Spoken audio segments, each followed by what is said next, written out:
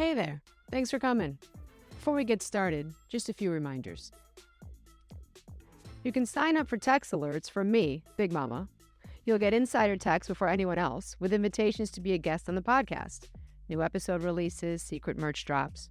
Just text the word JOIN to 332-244-6262. Remember, you have to be at least 13 years old to join the text list. Have you already left us a 5-star review on Apple Podcasts? No? What are you waiting for? 5-star reviews, especially with a comment, help the podcast to be found by other people. So do it now. Like, right now. Okay? Now. Hey, we're on the search for podcast guests. If you're a student, 7th grade or higher, who has ever seen, some sus, moist behavior on Roblox or Discord, because, hey, who hasn't? Let us know. If we use your story in an episode, you'll get some merch. And don't worry, we'll never, ever, ever, ever use your real name or any other detail which might reveal your identity, because we're not idiots. You can either leave a voicemail at 332-244-6262 or email a voice memo to guests@bigmamashousepodcast.com. Thanks.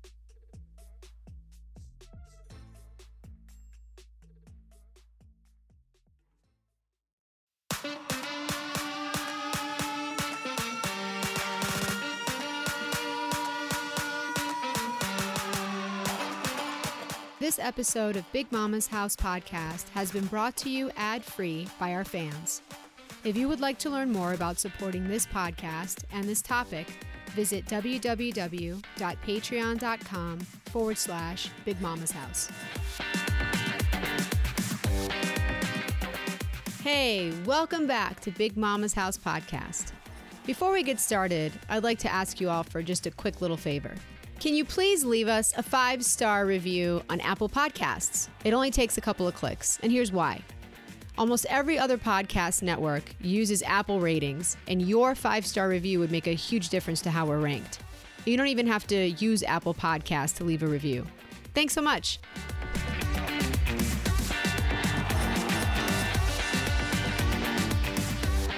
Hi there. Welcome to Season 1, Episode 7, Kids, Devices, and Mental Health. Increased device time equals diminished mental health. In this episode, we're going to explore the direct impact that increased device time has on mental health. Time is the only real human constant, the only currency we have, and collectively we waste it consistently. Even before COVID-19, many of us were overusing our devices, but the stay-at-home order has completely destroyed our basic human need for a time-based routine, and with no schedules, time spent on devices has skyrocketed. But what if it doesn't end there? We're going to review the data and studies centered on teens, which show clearly that high device time equals higher rates of depression and anxiety. And finally, we'll review tips and tricks for parents and educators. Plus, I'll tell you why I way prefer Dunkin' Donuts coffee to Starbucks coffee. I'm a bit of a militant introvert, and I've always worked from home in a mostly solitary way, which really suits my strengths and weaknesses. As a result of relentless hard work and even more accidental good luck, I've been able to make and create my own daily schedule and choose work that I find fulfilling. But there's a cost to this stroke of fortune, isn't there always? In my case, I have no boss and no real deadlines. And in this sort of build your own life, you need a bottomless reserve of self-discipline and organization. My ability to crank out the work is only as strong as that day's sense of self-discipline. Plus, on the inside of my head, I hear the never-ending cage match between my anxiety goblins, where one congratulates my absolute genius and then promptly gets punched in the face by the other one who screams that the work is garbage and will always be garbage. Well, the only way that I've been able to manage both of these issues, the discipline and the performance anxiety, is to strictly and ruthlessly manage my time, which instantly solves the discipline issue. And since I have a daily time slot dedicated to self-loathing, the goblins calm down and wait their turn. Managing time is difficult for all of us, just on the average day. But then the pandemic came along and changed the fabric of our lives in ways that we never could have imagined. Routines, schedules, patterns of life have just been blown up. Just take my business as an example. I make my living by writing and presenting at schools to students, parents, and educators Who could have ever imagined that from one day to the next there just wasn't any more school? Just on a dime. That's it. No more school. Everything's been turned upside down. If 6 months ago Americans had been asked who are the most essential people in society, would anyone have said the DoorDash delivery guy, the cashiers at the grocery store, or the truck drivers delivering food? Not a chance. And I'm not saying they're not essential. They are. But 6 months ago, that list would have been topped by reality show celebrities, athletes, and politicians. And yet, here we are. And although it might be hard for any of us to hear and accept, we're all expendable. And nothing in life is guaranteed. We are all expendable. And that's true for every single job description. If sci-fi movies are predictive, human healthcare providers, doctors and nurses, will be replaced by medical robots. Crimes will be solved when a suspect's memories are downloaded, rendering the entire criminal justice industry obsolete. And as far as education goes, we're already in the midst of a massive integration of technology into every K-12 classroom. Will national and state-level departments of education try to replace teachers with robots? Forgive the cynical part of me for saying, yeah, they'll try, as long as it's cheaper. Because somehow, governments can never seem to sort out enough money for education.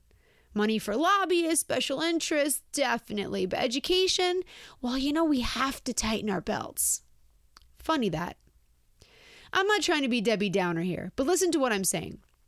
The single thing that is consistent and guaranteed in life is time. Chaucer said, "Time and tide wait for no man." Indeed. Just like the waves on the sand which come and go relentlessly whether you want them to or not, minute after minute passes. Time is literally the only constant we all experience equally and the exact same way, all the way down to the lowest bug in the animal kingdom. Time is what provides a backbone and structure to life. Time is the only currency that matters. In the United States especially, we tend to hyper-focus on money. But unlike every other form of currency, money, power, guilt, time cannot be saved or hoarded or stockpiled. It can't be stolen, and you can't change how you spend it or the pace at which you spend it. Time is ruthless and dispassionate. Time doesn't care about your success or your poverty or your terminal illness or your grief. The sun will still rise just as expected tomorrow. Time cannot be manipulated. Time is the only constant, the only resource we experience in the exact same set of ratios. 60 seconds in a minute, 24 hours in a day, sun rising to sun setting. Like matter, time cannot be created or destroyed. And since it's impossible to create more, it's critical to focus on how we spend the time that we have. How we allocate these time expenses has a direct impact on every single aspect of our lives, not the least of which is our mental health, as we'll see in a little bit. But first, let's look at the typical time expenditure that goes unnoticed. The $4 cup of Starbucks coffee. Personally, I prefer Dunkin' Donuts coffee, which costs around half and incidentally doesn't taste like it was pumped out of the rectum of a burning howler monkey, so win-win. Assuming you have the $4 Starbucks coffee 20 days a month as you head into work, that's $80 a month, which financially is bananas. But let's forget about the dollars. I'm really more concerned about the amount of time it takes you to buy the Starbucks. Assuming only a 3-minute travel detour each way on your way to work and an average 7-minute line wait, I checked, per visit, that comes to 13 minutes per day times 20 days per month, which is 260 minutes or 4.3 hours per month. Those are 260 minutes that you're never going to get back. They're gone. Am I telling you not to go to Starbucks? No, I don't care what you do. God bless. I'm not even saying that you should take those 260 monthly minutes and use them to some noble purpose by working at a food bank or driving for Meals on Wheels, although that would be an awesome use of anyone's time. And I'm not saying that every single activity we engage in needs to be productive. Your brain and your body need downtime too. But I am saying that we can't complain about our lives when we piss away blocks of time on meaningless activities. I am saying that although our successes and failures are based in part on random luck, as humans, we don't focus enough attention on the factors that we can control. I am saying that if time is the only currency, and I really do believe that it is, then shouldn't we Scrooge McDuck how we spend it?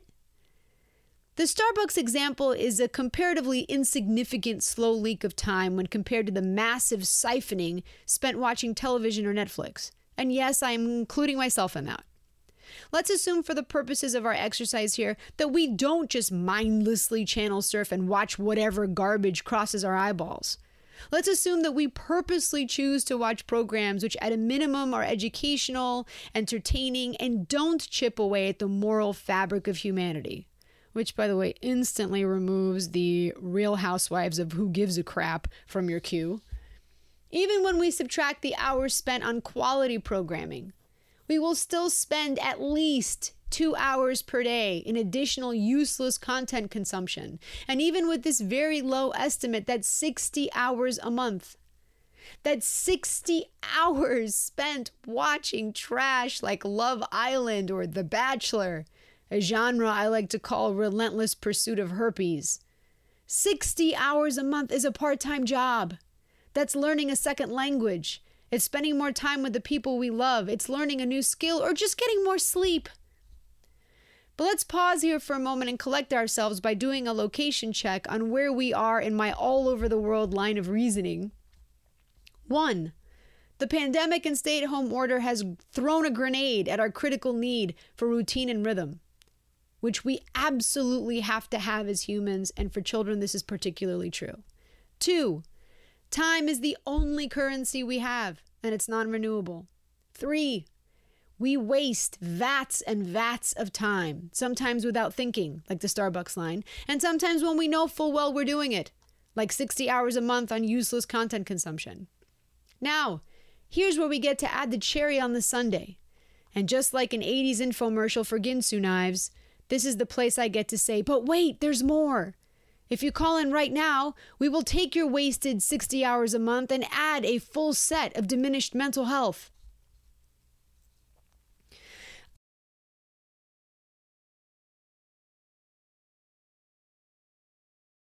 I have a hard time with, well, I think we can just end that statement right there. I have a hard time with a lot of things.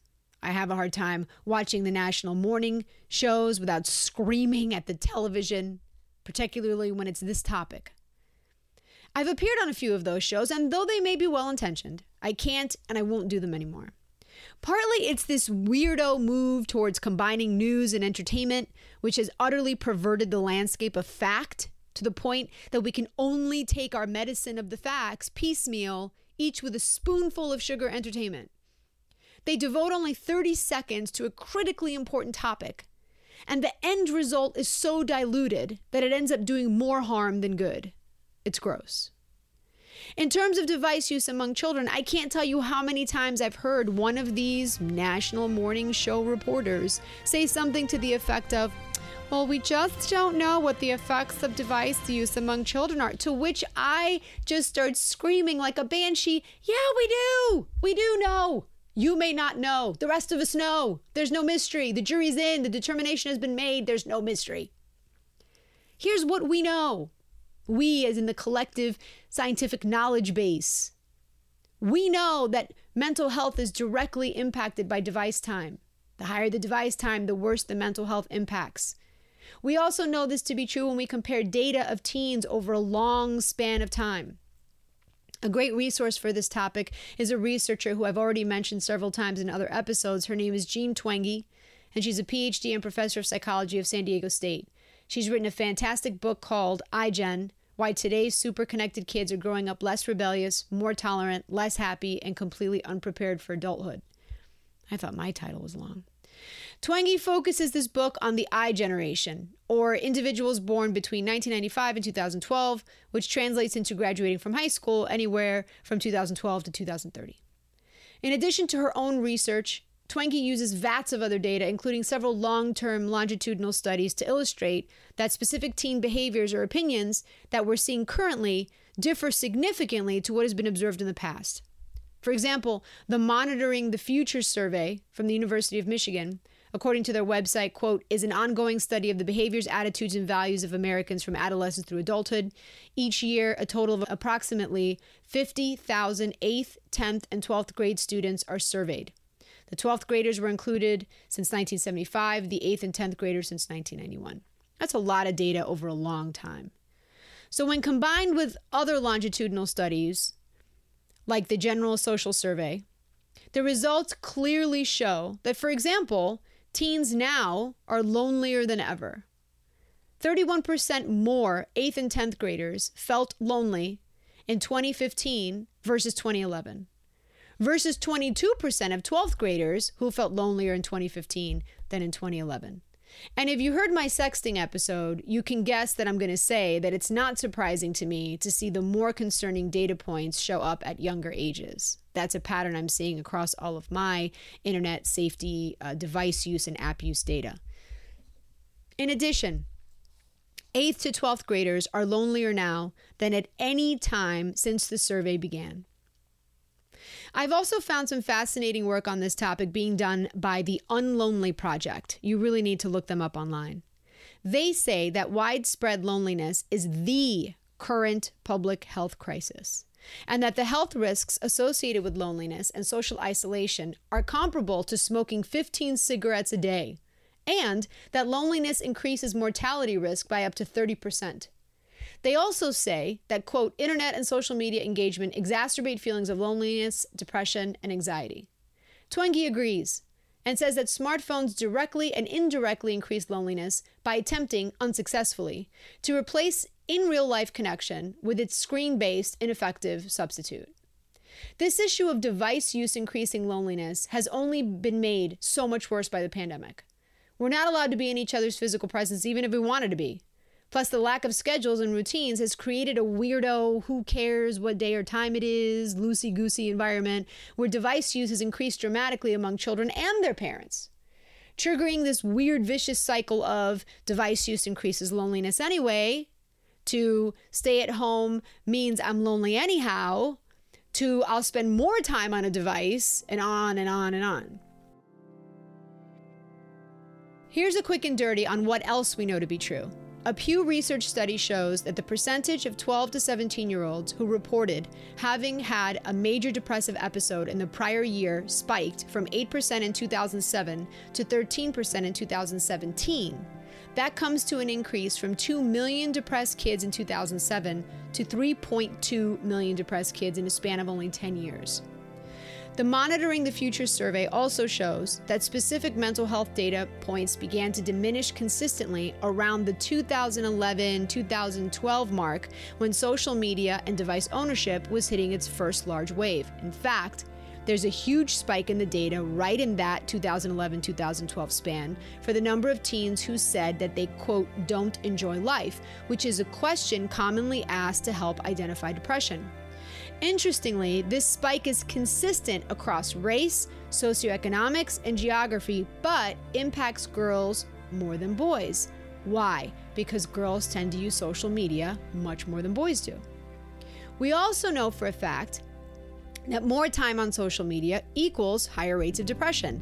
Not surprisingly, 56% more teens experienced a major depressive episode in 2015 than in 2010. This rise is far more steep among girls.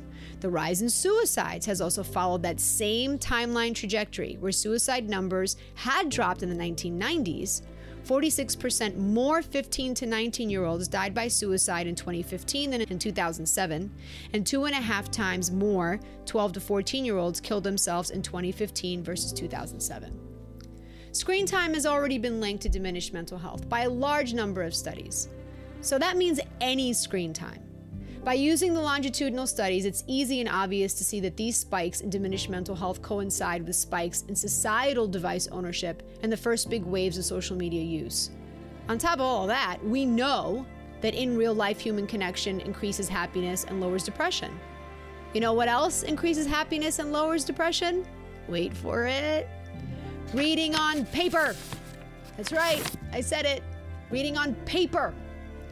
So for all those schools that chose to get rid of their libraries and certified librarians, you should be ashamed of yourselves. And when did in real life human connection and reading on paper begin to diminish en masse? Around the same time as the spike in device ownership and the first big waves of e-reader devices and apps. How about teens and sleep? That's always a big joke, right? That the high school kid doesn't get out of bed till noon, and that might be because he hasn't slept all night. Here's a passage from the second edition of my own book, The Boogeyman Exists and He's in Your Child's Back Pocket, and I'm reading from page 45 and 46. Quote, lack of sleep in particular can manifest in ways which would seem to point to a much larger or complex cause.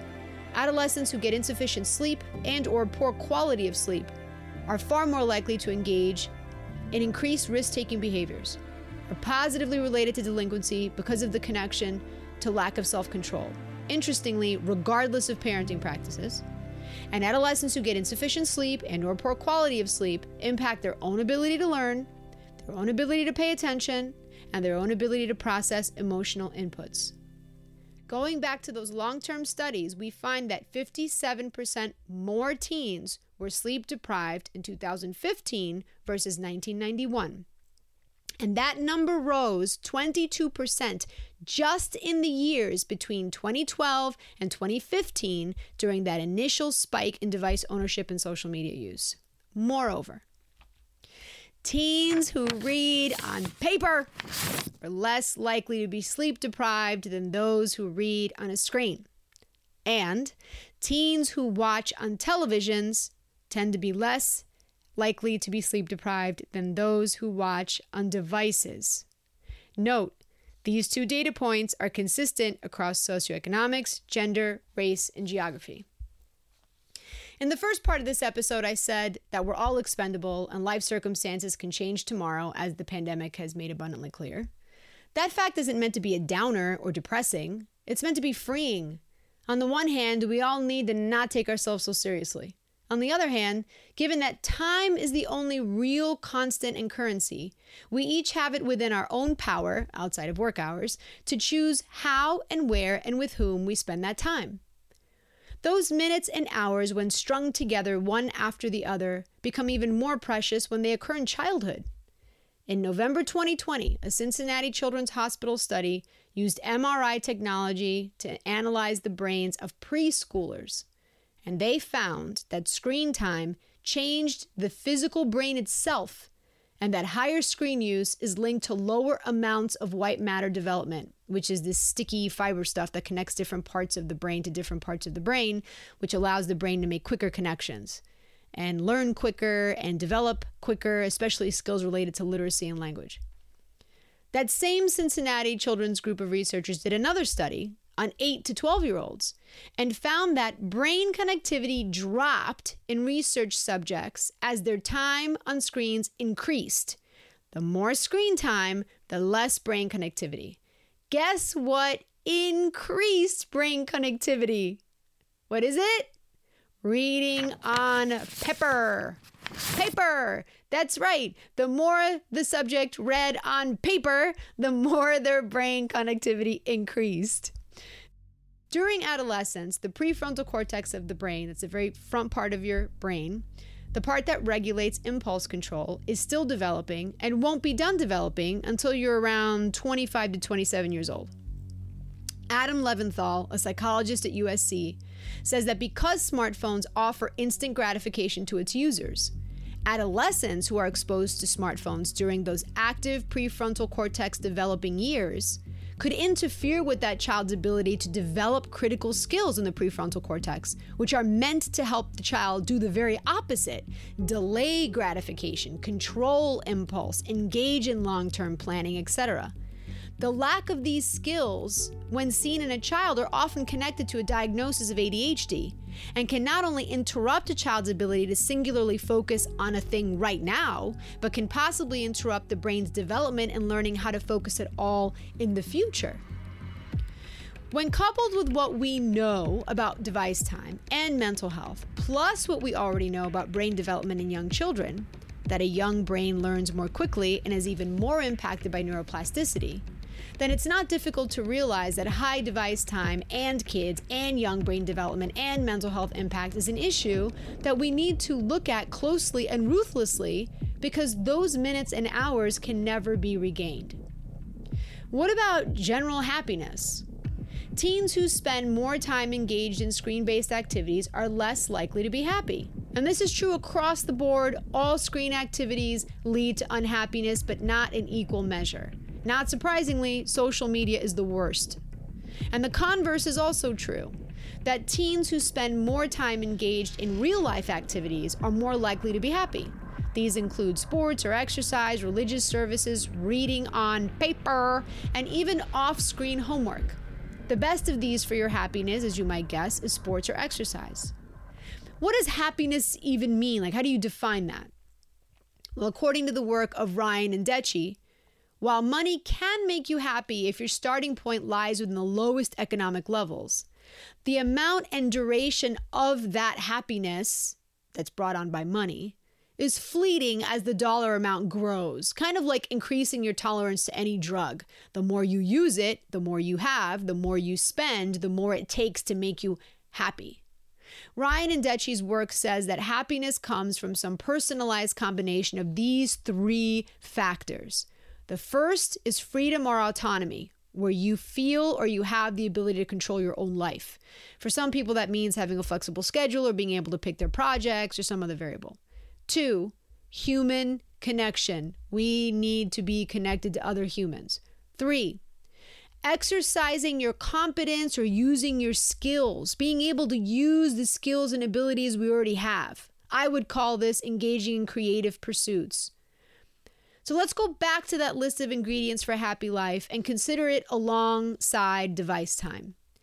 Excessive device time, regardless of how you choose to quantify it, that's up to you, disrupts all three of these conditions for happiness. You don't have freedom or autonomy over your own life if you're doing it for the gram, or if you're paralyzed waiting to see how your latest post is received by some third-party rando group of strangers who you mostly don't know. Secondly, although screen time can facilitate human connection, like making plans to get together through a text or even FaceTiming with grandma, screen time does not equal human connection, and it cannot replace human connection. I have on several occasions taken phones away from my high school kid and friends because they were sitting in my living room not talking to each other and looking at their phones. Without their phones, they were so bored that they were forced to start baking cupcakes or paint or do something else. Third, in terms of exercising competence, being creative, or using your skills, excessive device time has a direct and massive impact on your ability to use and expand your skill set, unless your particular skill set is gaming, which requires a screen. And by the way, earlier I said that all on-screen activities make you less happy, but there's good news for gamers. Gaming is the least harmful to happiness. So given the choice of your child, gaming for 3 hours straight or surfing social media on their phone for 3 hours straight, it's not even a close call. Gaming wins every time. The next time you think about your child's mental health, remember the three factors contributing towards happiness: freedom, human connection, and using skills or creativity. Then think about what might be holding your child back in any of these areas, and I'll bet you $1 that device use has something to do with it. You may remember reading Romeo and Juliet in school. After meeting and falling in love immediately, definitely a time saver, they decide that they're going to meet up again the following morning. And Juliet, so in love and so unable to wait until sunrise, tells Romeo, "'Tis 20 years till then." Yeah, well, that's a lovely thought, Jules, but those minutes are actually going to pass like any other minute, so calm down. But it does raise the issue of time not feeling the same. The whole time flies when you're having fun thing versus it feels like 20 years till I can see your face again. So what do we do with our time, with our children, especially when the stay-at-home order has made time seem meaningless?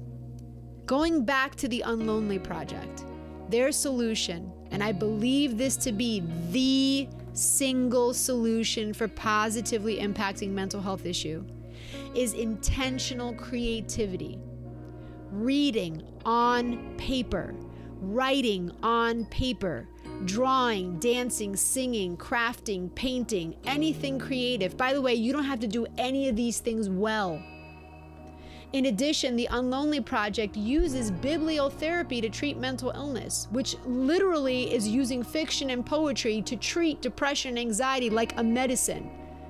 My entire life, I've been saying there isn't any problem in the world that can't be solved in a library, and I believe that to be true. And P.S., look for future episodes on my podcast on bibliotherapy. So here are just a couple of tips and tricks to use at home and in the classroom. If you're already a member of the Big Mama's House fan club on Patreon, when you go to download your cheat sheet, you're going to get the complete checklists created just for this episode. So here's just a couple. Number one, how about you, mom or dad? How much time are you spending on your device? What's good for the goose, right? Parents are just as bad.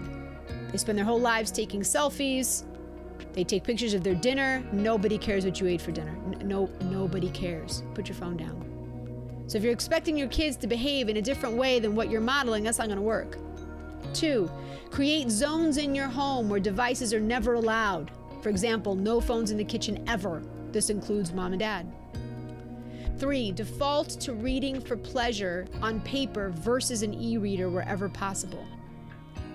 4, if your child's anxiety or behavior seems out of character, don't hesitate, obviously, to reach out to a mental health professional, and also consider that the behavior you're observing could be a result of lack of quantity or quality of sleep. Buy a big jar of melatonin gummies, shove a couple in your kid's face, take the phone and all the devices out of the room, and monitor their sleep for 4 or 5 days. You may just find that you have a brand new kid at the end of that time. 5, there is zero reason that a preschooler should be doing anything on a device. And I'll be a little radical here and say not even to play games. The data's piling up, the evidence of neurological and physical changes to the brain. Why on earth would we risk it? 6, in classrooms and at home, force kids to do as much as possible on paper. If you need a grocery list, don't text it, make them write it. Same thing goes for schools. If there's an essay assignment, make them write all their draft versions out in longhand and make the final essay typed. Last, let your children and your students watch you work on your own skills and share your failures. This will be the biggest gift you can give them. Show them photos of the terrible duck you drew with too many wings or the inedible cupcakes you made. Let's turn mental health into an entire effort towards creativity. Well, that's our episode. Thanks for listening. And remember, parenting is hard. Be kind to yourself. This has been a Big Mama's House production, hosted by Jesse Weinberger. The outro music was written and mastered by Caleb Weinberger.